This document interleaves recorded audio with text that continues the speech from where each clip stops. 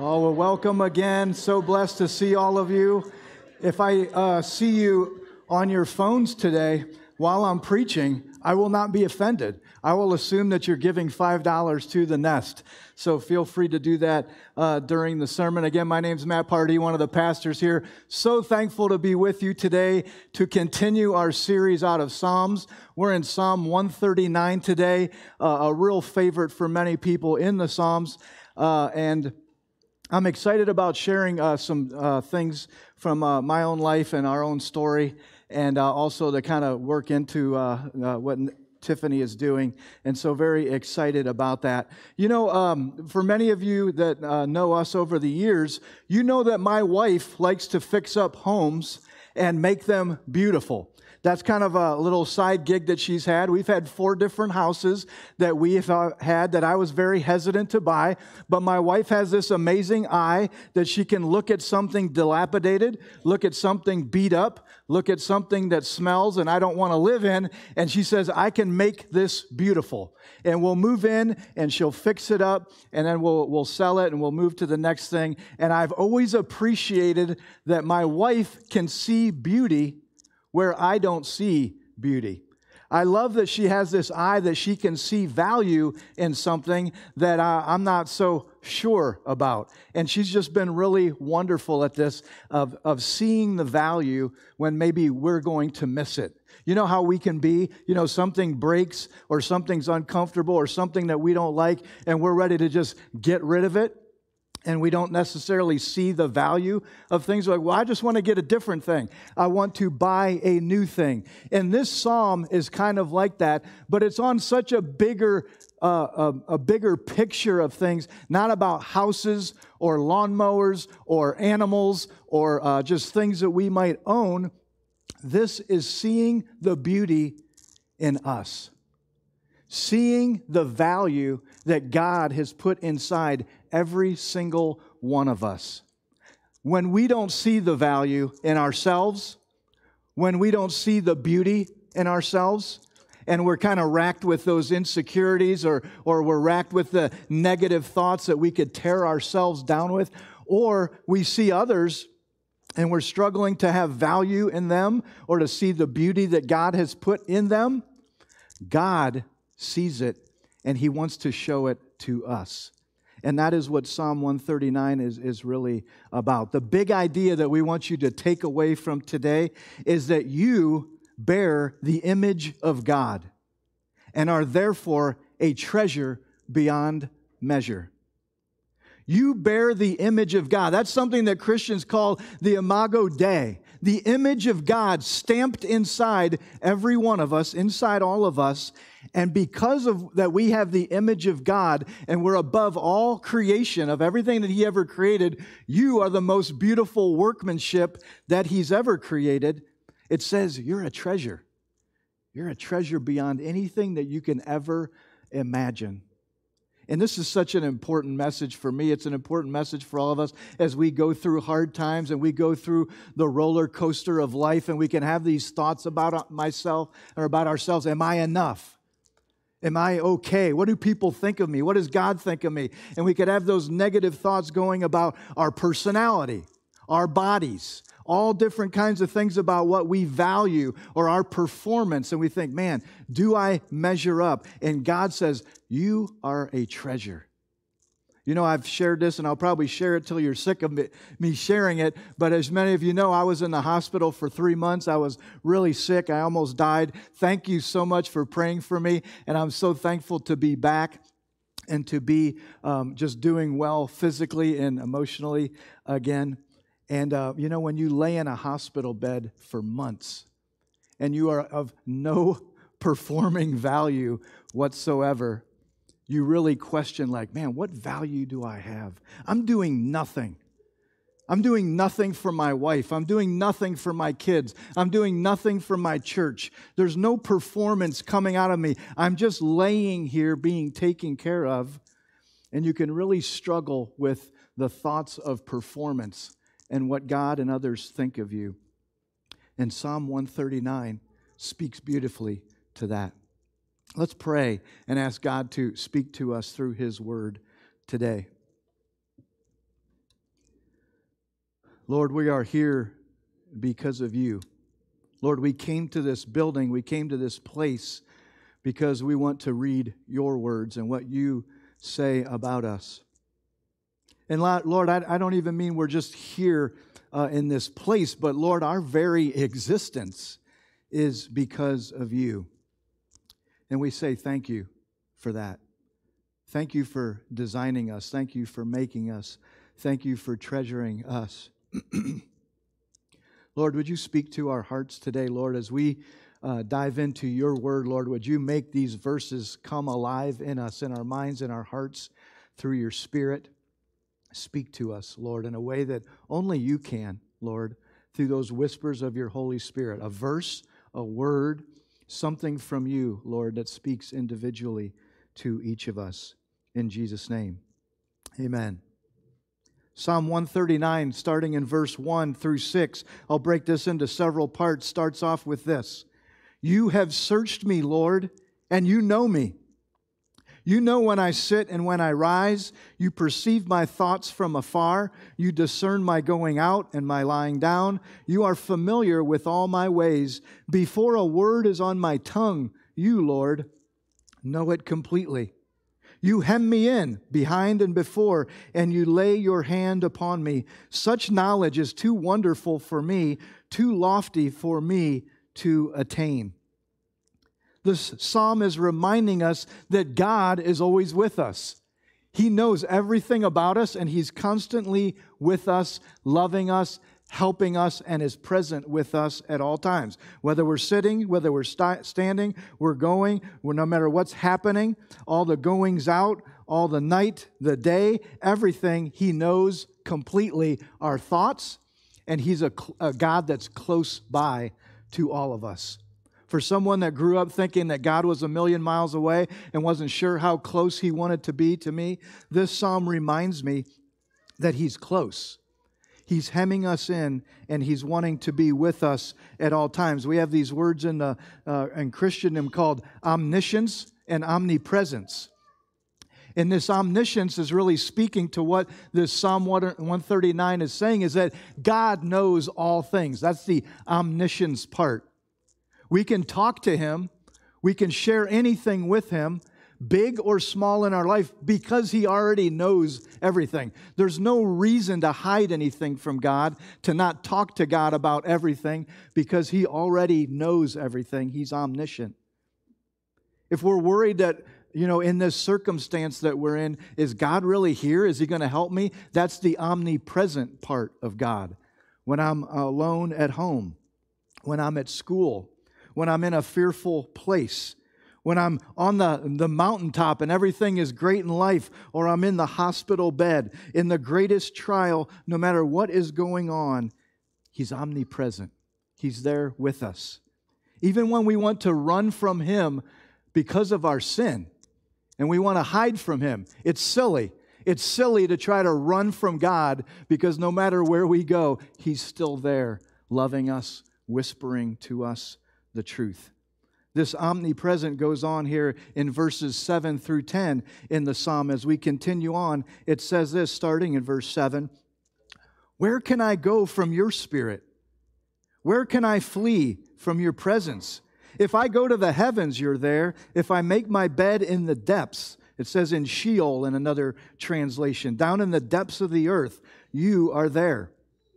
If I rise on the wings of the dawn, if I settle on the far side of the sea, even there your hand will guide me. Your right hand will hold me fast. The psalmist is really painting this picture for us to remind us that He's always with us. And we can draw comfort from that. We can draw comfort knowing because God values us, we are guided and protected by Him at all times. Isn't it an amazing, wonderful truth to know that no matter what's going on in your life today, this week, for the decades to come, if you live to be 95 years old, there's nothing that you're going to be going through where God isn't there valuing you, loving you, wanting to guide you and protect you through every circumstance. That gives me incredible comfort. It gives us incredible security. There's another place that God is not absent, and the next verse talks about that, and it's in the mother's womb. As we read on to verse 13, it says this, "For you formed my inward parts. You knitted me together in my mother's womb." Isn't that an amazing thought? Again, there's a lot of times where we're talking to young people these days, and any age could struggle with this, where we just wonder about why we're made the way we are. God, why do I feel the way I feel? Why do I think the way I think? I don't like my body. I don't like this about me. And we just start getting really into this spiral where we're tearing ourselves down about something about us. And this passage gives us great comfort. It says, God says, I knew what I was doing even when I was knitting you together in your mother's womb. He knew exactly what He was doing. He loves you, and He loves the way that He made you. This sanctity of life that we talk about, this Imago Dei, this treasure that we are, is something that we're very passionate about at H2O, the sanctity of all life. Not just the unborn, but every other circumstance of life that you could think of, young or old, or any disability, or any race, or anything that ever happens to us physically, no matter where our geography is, there's something so special about humanity. And that's why we talk about the sanctity of all life, the born and the unborn.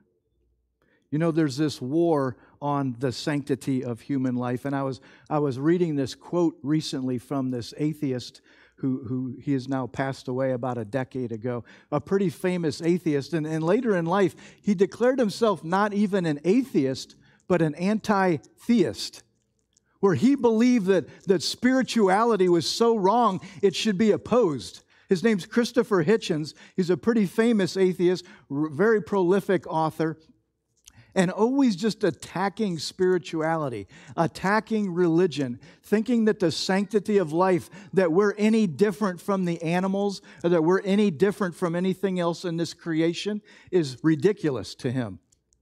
And these ideas that he would write about, these ideas that he would talk about, and the way that he would come after spirituality, these are the ideas that we're coming against, that we try to fight against, because these are ideas that should be opposed. They're ideas that should be opposed with love and care. But here's a quote from him, Christopher Hitchens. He says, "Anyone whose major concern is the sanctity of human life is in effect, by leaving population growth unchecked, ensuring death by famine. Nature is pitiless," is what he says. "And if humans will not themselves limit population, then they will have it done for them." It's a terrible quote talking about how we should be limiting population, how nature is pitiless, and that nature is going to bring about this famine because we have too many people, and that the sanctity of life is ridiculous. The sanctity of human life is something to be scoffed at. This is a man that believed that we are not anything special made by God or above our creation. And one of the reasons, there's so many reasons that I'd like to share about, but just a few that come to mind, is thinking about the overpopulation is not the problem that creates famine. The reason of famine in this world is because of human greed. There are plenty of resources. There is plenty of food for this population. And when he says nature is pitiless, that is not true. God has given us all that we need on this beautiful planet to thrive. Humans are the ones that are pitiless at times, where we don't love each other, we don't value each other, and our greed can hurt other people. And he believes that the sanctity of life is silly and should be opposed, and it's something that we value greatly. And the psalmist goes on to talk about this in verse 14. Let's move on as the Bible view, the biblical view of how we should view ourselves. The psalmist says this in verse 14, "I praise you, for I am fearfully and wonderfully made. Wonderful are your works. My soul knows it very well. My frame was not hidden from you when I was being made in secret, intricately woven in the depths of the earth. Your eyes saw my unformed substance. Here we are again in the womb. In your book were written, every one of them, the days that were formed for me, when as yet there was none of them. You know, Ephesians 1 tells us that even before we were conceived, God knew about us. He knew about us before we were even born. He's timeless. He knew us. He thought we were wonderful. He had a plan for our lives, and He wants to adopt us into His family. That's the value that we have in God. We can say this with all assurance: you are wonderfully made. God knew what He was doing when He wove you together in your mother's womb. That's nothing that you ever have to doubt and that you can take great security in.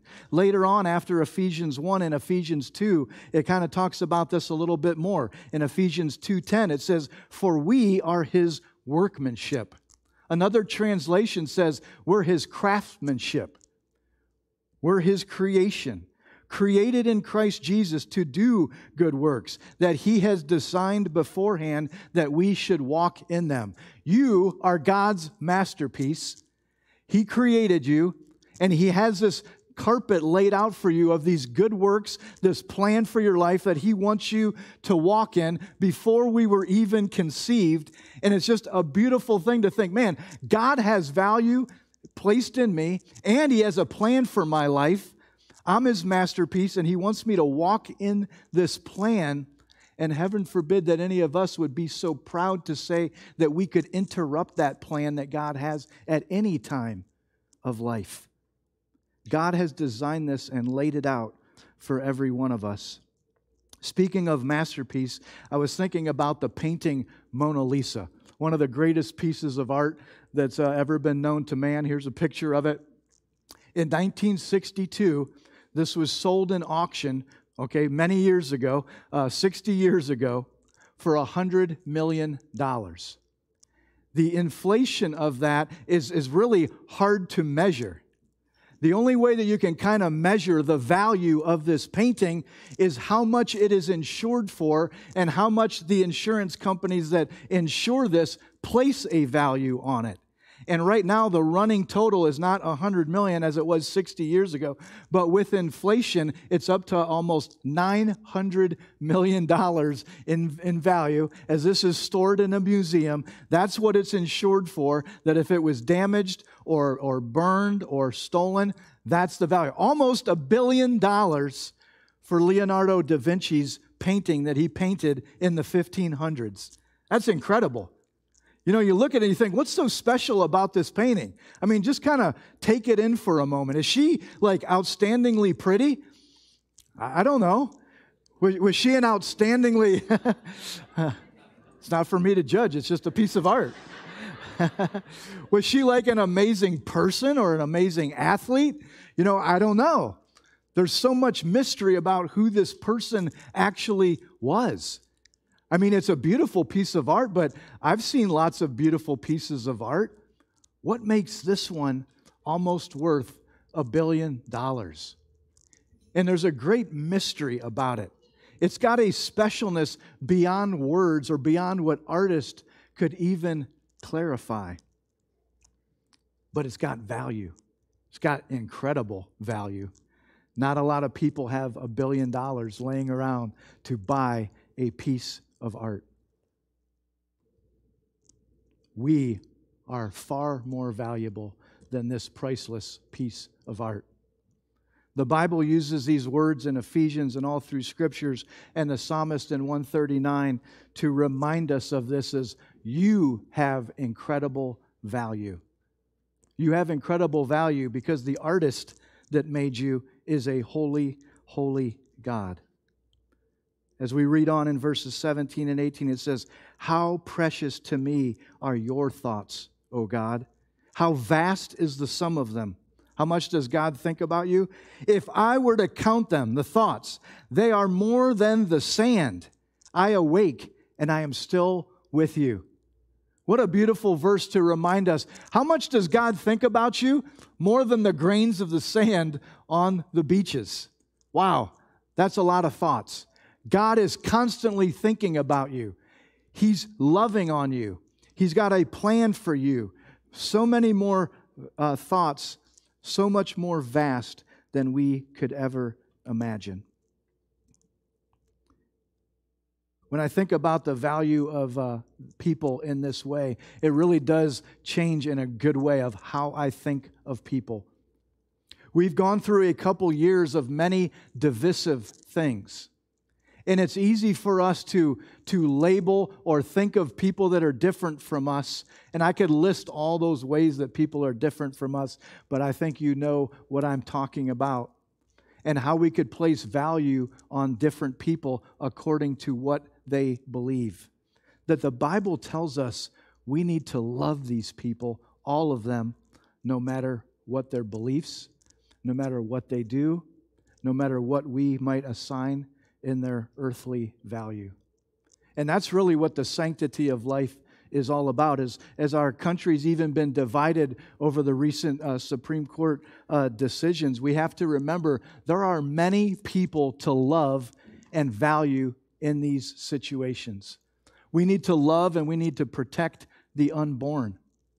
We need to love these soon-to-be mothers that are in very difficult circumstances. And that's why we love what Tiffany is doing so much in the Nest, to think we don't want to just be pro-life, but these people are struggling. They're hurting. They need help.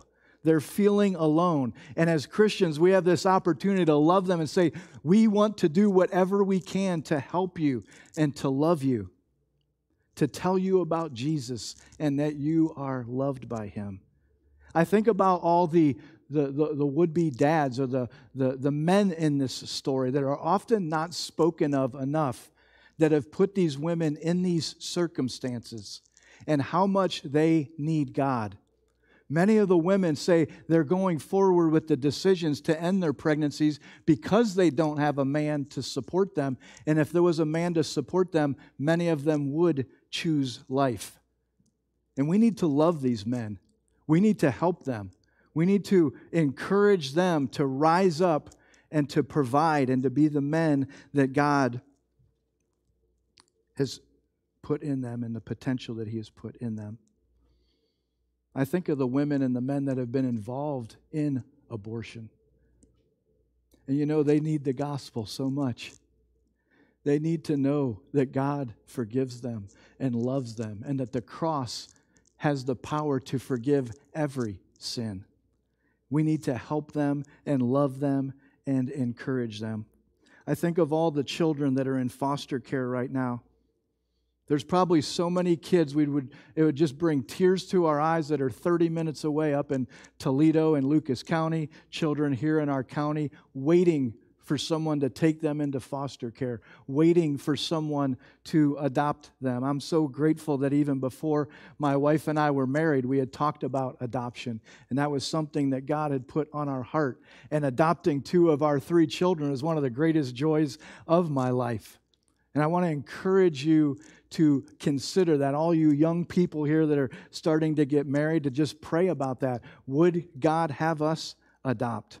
Even for some of us older couples, would God lead us into the foster care system to love these kids and bring Jesus to them?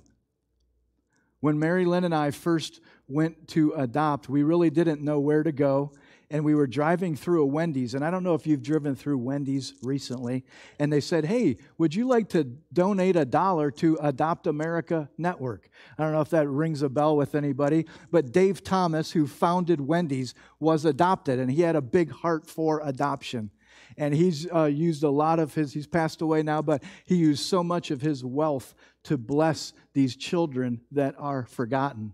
And Mary Lynn and I were going through one of those Wendy's many years ago and said, hey, would you like to donate $1 to Adopt America? And we said, hey, what's Adopt America? And they said, well, they're an adoption agency right here in Toledo, Ohio, that deal with adoptions. And we adopted my oldest son, Dominic, through Adopt America because we drove through a Wendy's one day. That was a good Baconator, too. It was a good Baconator. These opportunities are all around us, and God wants us to give. He wants us to give of our lives, of our money, of our time, and He wants us to give of our prayers. Be mindful of the foster care systems. Be mindful of the Nest today as you give your $5. James 1:27 says to remember the widows and the orphans, the people that have value and a sanctity of life that are often forgotten. Let God warm our hearts. Let God help our hearts overflow for all of these people, to love them and to show them the great love of Jesus. God thinks highly of you, and God thinks highly of all those that are forgotten by this world. As I pray today, let's ask God to help us to be mindful of all people and all circumstances.